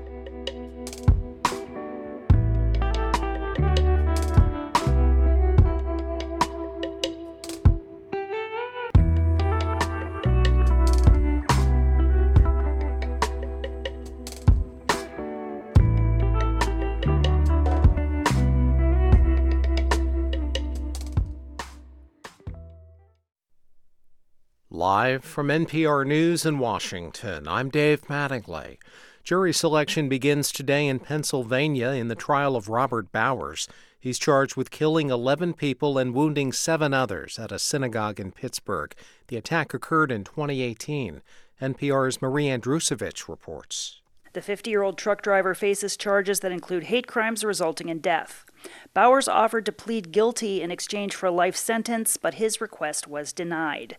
One of his attorneys is Judy Clark. She represented the Unabomber and the Boston Marathon bomber, among others. The trial has been delayed by pretrial motions and the coronavirus pandemic. The U.S. Supreme Court is leaving in place for now access to the abortion medication mifepristone. Legal experts say a challenge to the Food and Drug Administration's approval of the pill more than 20 years ago could end up before the nation's high court again as early as next year. NPR's Domenico Montanaro reports on the findings of a poll from NPR, the PBS NewsHour, and Marist. 64% of respondents said that they're against laws that ban access to a medication abortion, and that includes actually a majority of Republicans. That might tell you why there's been such a big split among Republicans on this issue. 61% of respondents believe a judge should not be able to overturn an FDA approval. This is NPR News from Washington. From WBUR in Boston, I'm Rupa Shenoy. There's a new safety head at the state's transportation department. Governor Maura Healey announced Patrick Lavin will be the agency's new chief safety officer. Lavin steps into a new position created by Healey after holding a similar post in Washington, D.C. Lavin will deal with safety issues, including on the T, bus lines, and commuter rail. He'll report to the new MBTA general manager, Phil Eng. Massachusetts correction officials are seeking more state funds to help prisoners transition once they're released from state custody. As WBUR's Deborah Becker reports, they say the money will help prevent prisoners from reoffending. State Correction Commissioner Carol Michi says expanding programming to help with so-called re-entry will reduce the rate at which people end up back behind bars. The department needs to do better before people walk out the door. And the best way to reduce recidivism and make somebody successful on the outside is through education. Governor Maura Healey's proposed budget includes $10 million for prisoner reentry and education efforts. Advocates for prisoners say even more is needed. Last year, more than 2,000 people were released from state prisons. For 90.9 WBUR, I'm Deborah Becker. Local business groups are fighting a proposal to move the state lottery online. After the approval of online sports betting, state officials say digital lottery sales are necessary to attract more players. The Boston Globe reports the Retailers Association of Massachusetts and the Massachusetts Package Stores Association are lobbying against the plan. The groups say the move would hurt brick-and-mortar retail. It's 8:33. WBUR supporters include Muzzin Audio, offering high-fidelity FM Bluetooth audio speakers in an array of nostalgic designs and colors. Available at muzzinaudio.com. Boston sports teams are celebrating a series of wins. The Celtics defeated the Hawks last night, 129-121. That gives the C's a 3-1 lead in the playoff series. They're back at the Garden tomorrow for Game 5. The Bruins are also leading in their playoff series against the Florida Panthers. The Bees won last night on the road by 4 goals. And the Red Sox finished strong in their series against Milwaukee. They beat the Brewers last night 12-5. The team starts another road series tonight in Baltimore. In your forecast, mostly cloudy and mid-50s today. There's a slight chance of rain late this afternoon and this evening. Tonight, temperatures fall to the low 40s. Then tomorrow, a repeat of today. We'll have mostly cloudy skies and mid-50s with a slight chance of showers in the late afternoon. It's 47 degrees in Boston. At 8:34, you're with WBUR. Support for NPR comes from this station and from Proven Winners Color Choice, offering flowering shrubs and evergreens to help gardeners express their creativity outdoors at garden centers nationwide. ProvenWinnersColorChoice.com/NPR. And from Cunard, sailing to over 250 destinations with Queen Mary II, Queen Victoria, Queen Elizabeth, and Queen Anne. Each voyage is dedicated to a world of fine dining and entertainment. Cunard.com. It's Morning Edition from NPR News. I'm E. Martinez at KUER in Salt Lake City, Utah. And I'm Steve Inskeep in Washington. I've been away a few days. I have heard about the clashes in Sudan, but can you catch me up on why armed groups are fighting there? Sure, yeah. It goes back a few years. Essentially, the country has 2 armed forces. One is the regular army. The other is a paramilitary group called the Rapid Support Forces. They worked together in a military coup a couple of years ago, but now they disagree over a plan to merge them, part of a transition to civilian rule. So the paramilitary forces, the RSF, they're attacking the government, which is why we've been watching efforts to evacuate diplomats and others who want out. Okay, thanks for the basics. So now we're ready for an update from NPR's Emmanuel Akinwotu, who has been covering this from his base in Lagos. Welcome back. Good morning, Steve. All right, U.S. Embassy staff have been airlifted out of Khartoum, the capital. What about other Americans? Well, there are about 16,000 Americans registered in Sudan. The State Department says it's assisting these citizens who are trying to flee. We think largely with up-to-date information and advice on routes out of Khartoum and the country. And we're seeing other countries, many other countries, ramp up their evacuations. Many people, especially foreign nationals, are trying to get to Port Sudan on the Red Sea. That's a transit point out of the country. But many of them have to get there on their own. The U.S. evacuations we saw this weekend were for government staff and their families, about under 100 people who were airlifted out of Khartoum. It was a very precarious operation overnight by U.S. military, of course, in the midst of this ongoing conflict. You mentioned people going to Port Sudan, which is, of course, on the water, which Khartoum, the capital, is not. Airlines are not an option at this point, or any kind of civilian or military flights out of that Khartoum airport? Do people have to go overland to get out? Yes, flights are not an option. The airspace is shut. And so that is not an option for people who are trying to leave the country right now. Okay, so people who get out of Khartoum have to go overland. Countries are evacuating their staff in various ways that they can. How are people feeling who are left behind? Everyone who can is trying to leave the capital, Khartoum. That's the epicenter of this awful conflict. But there are also complicated feelings. You know, with these evacuations and the closure of a number of foreign embassies, there's clearly this fear that at a perilous moment, countries are retreating from Sudan. And these are countries like the UAE, Saudi Arabia, and others who backed the transition and trusted these warring parties to give up power for a democratic process. And of course, this process has completely unraveled, with neither the army or the RSF backing down. What we know at the moment is about 400 people at least have been killed, thousands injured, according to the UN. It's been just over a week since this conflict erupted, and the speed of collapse has been shocking.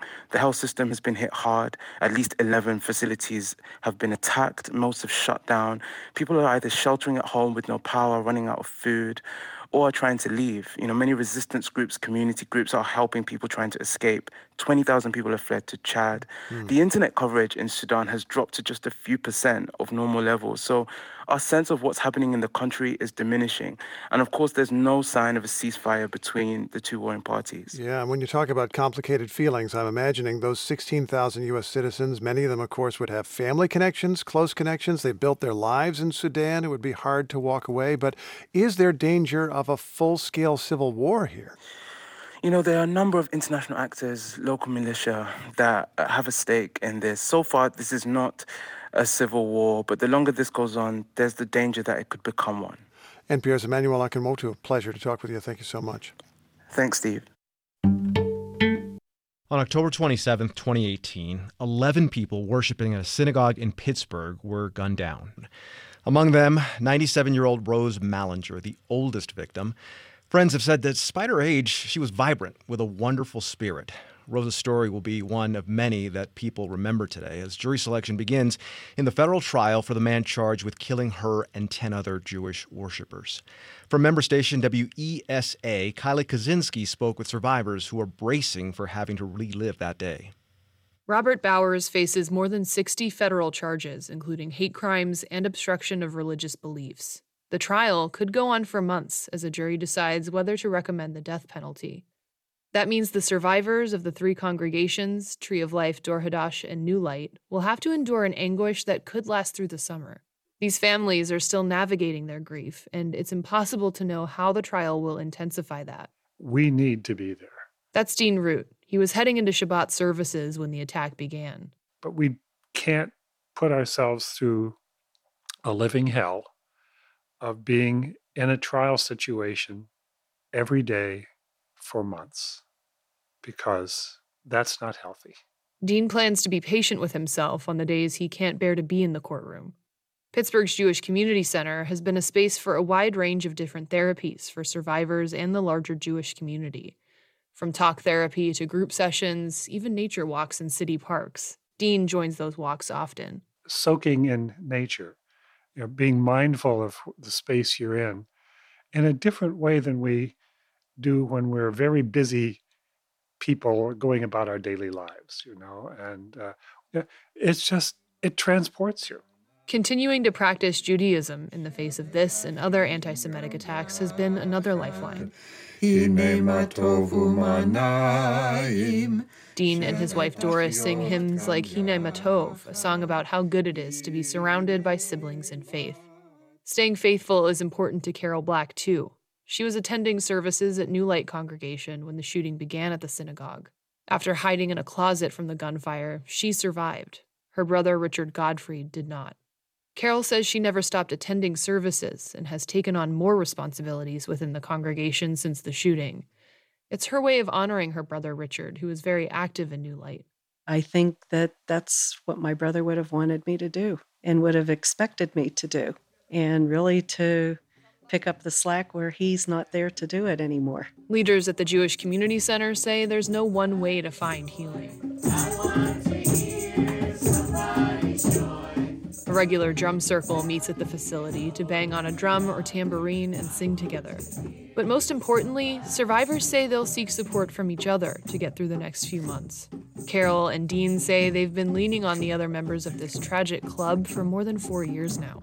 We started meeting 1 month after the shooting, and we've been meeting every month since then. And we take so much support from each other. The start of the trial will be re-traumatizing for the families of Tree of Life, Dor Hadash, and New Light. They say though they'll be deep in uncharted waters, their souls will be steadied by the anchor of the bond they share with each other.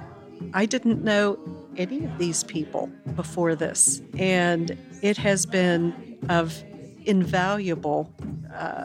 It's just such a resource that I don't know how I would live without it. I want to hear somebody sing. For NPR News, I'm Kylie Kaczynski in Pittsburgh.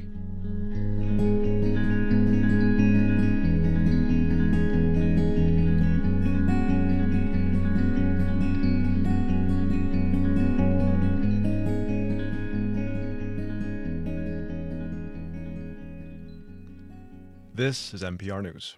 Coming up at 8:45 on Morning Edition, we have a review of Apple's new standalone streaming service for classical music. More clouds than sun today and temperatures in the mid-50s. We may see some showers late this afternoon and maybe early this evening. Low 40s tonight, then tomorrow about the same as today. Mostly cloudy, mid-50s, and a slight chance of rain in the late afternoon. It's 47 degrees in Boston at 8:43. We're funded by you, our listeners, and by Uncommon Feasts Catering. Full-service culinary events for your social or corporate gatherings. Boston, the North Shore, and Mid-Coast Maine. Gather around. Let's feast. A Needham healthcare company will pay over $2 million in fines after buying and using Botox that was not labeled for sale in the U.S. The U.S. Attorney's Office says Greater Boston Behavioral Health bought the illegal Botox because it was cheaper. It did not have prescription-only labeling or side effect warnings required by the Food and Drug Administration. A popular Waltham brewery plans to expand into Boston's Fenway neighborhood. The new location of Mighty Squirrel Brewing will be used to brew small batches of beer. It'll also have a full kitchen. The owners expect the new location to open in the fall. It's 8:44.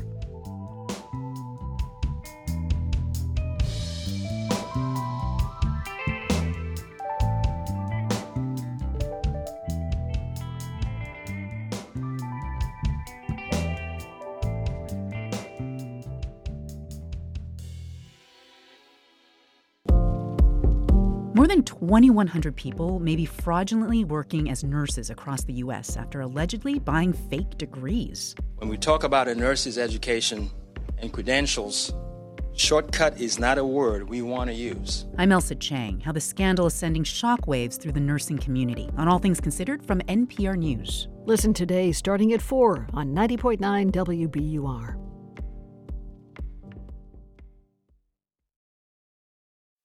Support for NPR comes from this station and from Jarl and Pamela Mohn, focusing on civil liberties, foster youth, public radio, and the arts.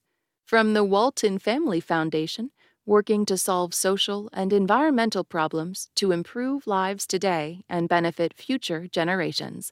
More information at waltonfamilyfoundation.org. And from the William T. Grant Foundation, supporting research to improve the lives of young people at wtgrantfdn.org. It's Morning Edition from NPR News. I'm Steve Inskeep. And I'm A. Martinez. For years, classical music fans have been left behind in the streaming revolution. Finding particular works and recordings has been hit or miss on the major platforms, which were basically built to search for an artist's name and a song title. NPR culture correspondent Anastasia Siulkas reports Apple is the latest streaming service to take a serious swing at Bach, Beethoven, and Bartók. Say I want to find a great recording of Beethoven's Grand and Glorious Symphony No. 9. On any streaming platform, I get back hundreds and sometimes thousands of results. Some of them are right on.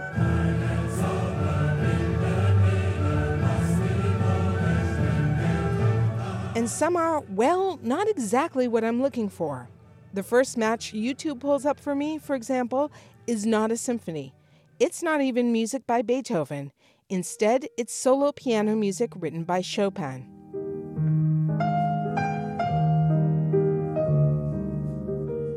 And if you just can't find a particular recording or piece of music, well, it functionally ceases to exist in the marketplace.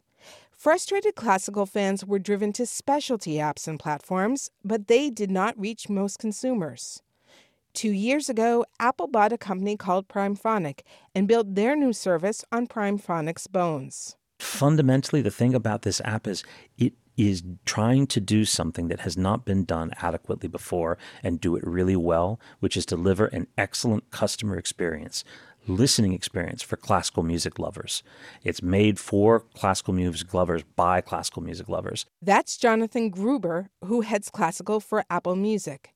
He says that as of launch, his company has more classical music available than any other streaming service. We have a database which has 20,000 composers, more than 100,000 unique works, 300,000 movements, 5 million tracks, 50 million data points in order to make this happen. We reached out repeatedly to Spotify, the biggest platform in music streaming, to ask for their comparable stats, but did not receive any response.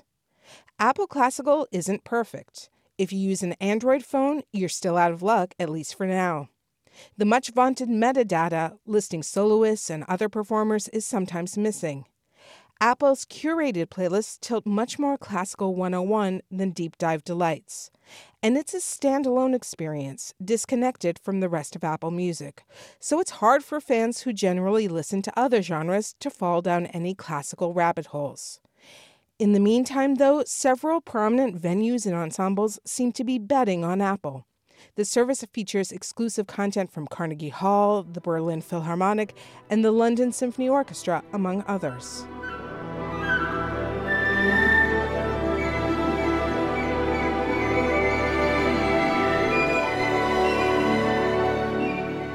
Can Apple succeed with classical music fans when so many other services have failed? That's an open question, but at least one of the biggest players in streaming is finally paying attention. Anastasia Tsilikas, NPR News, New York.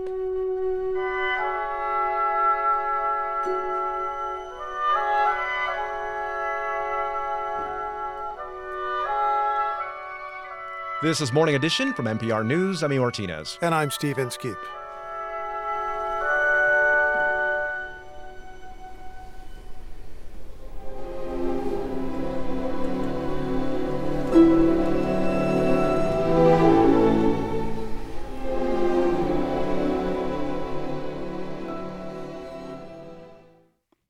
This is WBUR. Coming up in the next few minutes, the Marketplace Morning Report talks to a mathematician who has proven that cryptocurrency transactions aren't anonymous. It's 8:49. We're funded by you, our listeners, and by Gentle Giant Moving and Storage Company, offering professional, local, long-distance, office, and piano moving with 23 locations nationwide. GentleGiant.com. I'm Tiziana Deering. Today on Radio Boston, Boston Mayor Michelle Wu wants to ramp up jobs for kids this summer. She's put a $4.25 billion budget in front of the city council and in the meantime, closed Canal Street for the NHL and NBA playoff games. What else is on her agenda? We'll find out. It's Monday with Mayor Michelle Wu on Radio Boston today at 11, only on 90.9 WBUR. Here's a look at some of the stories we're following this Monday morning. Jury selection begins today for the trial of a man accused of killing 11 people at a Pittsburgh synagogue in 2018. Americans, including a Massachusetts mother and toddler, are stuck in Sudan even after the U.S. evacuated diplomats and staff from the war-torn country. And at least 10 Bed Bath & Beyond locations in Massachusetts are expected to close as the retailer declares bankruptcy. The BBC will have the top global headlines in 10 minutes and stay up to date on the news all day here on 90.9 WBUR, on the WBUR mobile app, and at WBUR.org. WBUR supporters include Sunbug Solar, helping to grow renewable energy in Massachusetts since 2009. To learn about solar energy employment opportunities, visit sunbugsolar.com. Mid-50s today under mostly cloudy skies. There's a slight chance we may see some showers late this afternoon and this evening. Low 40s tonight, then tomorrow, a mostly cloudy day in the mid-50s with a chance of rain in the afternoon. Right now it's 47 degrees in Boston at 8:51.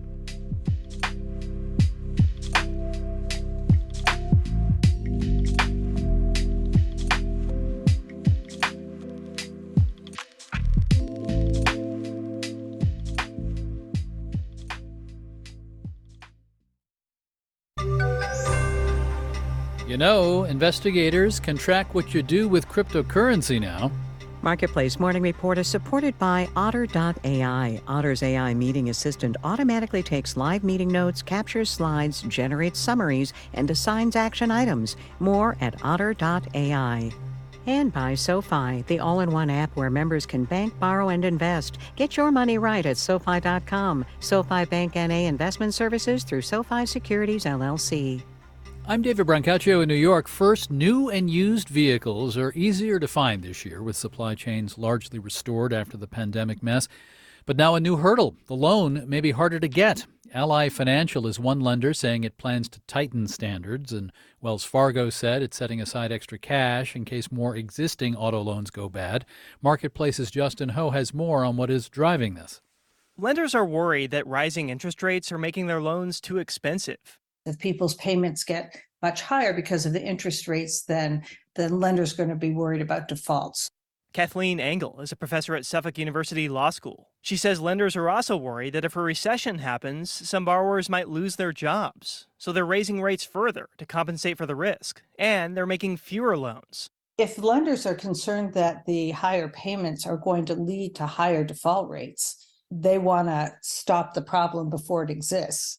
Lenders are pulling back the most in the used car market, says Jonathan Smoke, chief economist at Cox Automotive. He says that's because a lot of people who bought used cars in the last couple years are already starting to fall behind on their payments. And the consumers that tend to be more likely to fall behind are subprime consumers, which also tend to be median to lower income households. And they, Smoke says, have disproportionately felt the effects of inflation. I'm Justin Howe for Marketplace. Credit markets are just one topic we explore in our Marketplace Crash Course, Econ 101. It's a primer on economics, a newsletter for which you can sign up at any time and complete at your own pace. You can find that online at marketplace.org/crash course. Forecasters say there's a strong chance that the weather phenomenon known as El Niño could return later this year. El Niño generally makes things warmer still, and with what climate change has been doing, it's possible 2023 or 24 could become the globe's hottest year on record. Marketplace's Henry Epp has more on economic costs. El Niño has a lot of effects, says Justin Mencken, an assistant professor of geography at Dartmouth College. Things like droughts and floods and wildfire conditions, those get enhanced with El Niños. It also raises the possibility of more extreme heat in some parts of the globe, and those hot days are expensive. Mencken and a colleague estimated the dollar cost of the hottest days of the year between the early 90s and 2013. At the low end, 5 trillion, and at the upper end, nearly 30 trillion globally. There's business interruption, there are health impacts, there are infrastructure impacts. Kathy Boffman-McLeod is with the Atlantic Council. She says businesses should prepare for the heat. Get educated, get aware, and do a heat risk assessment for your employees and for your operations. That means learning where heat could impact your supply chain, she says, and protecting workers. I'm Henry Epp for Marketplace.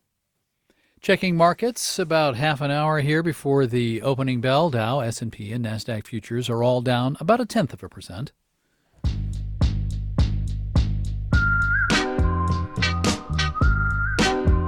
Marketplace Morning Report is supported by Progressive.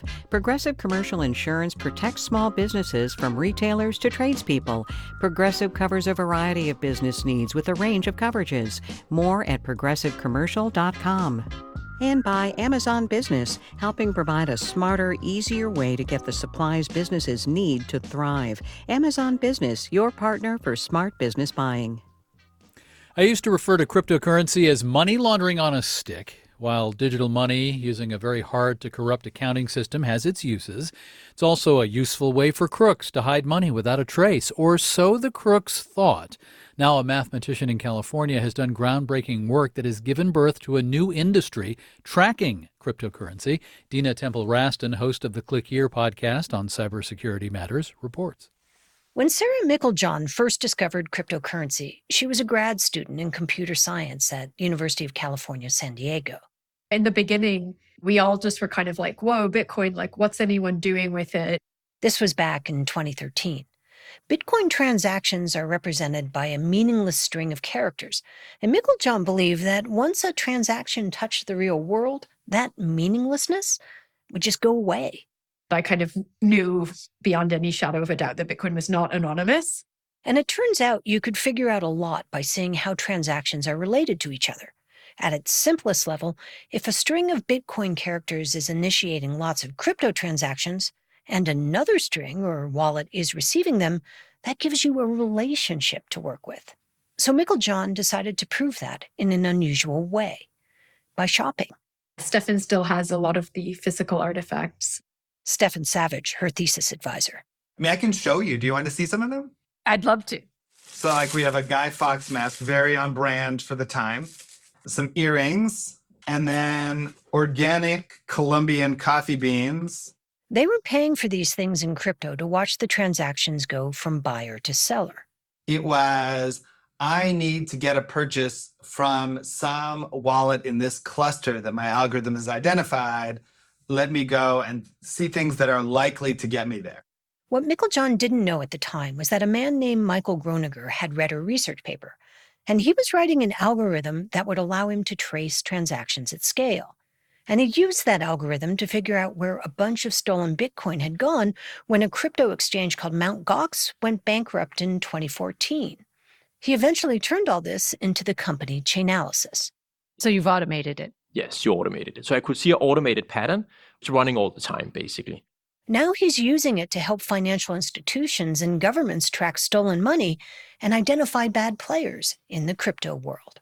I'm Dina Temple-Raston for Marketplace.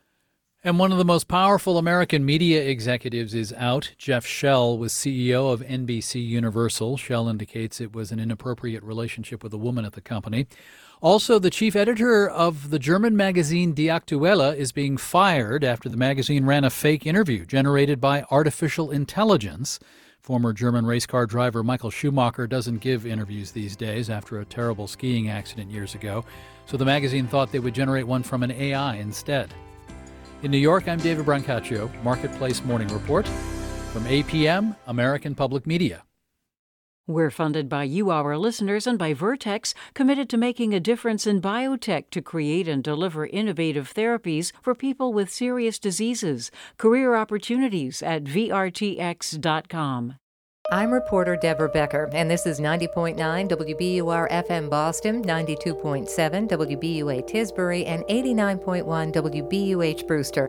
Listen anytime with our app or at WBUR.org. WBUR, Boston's NPR news station.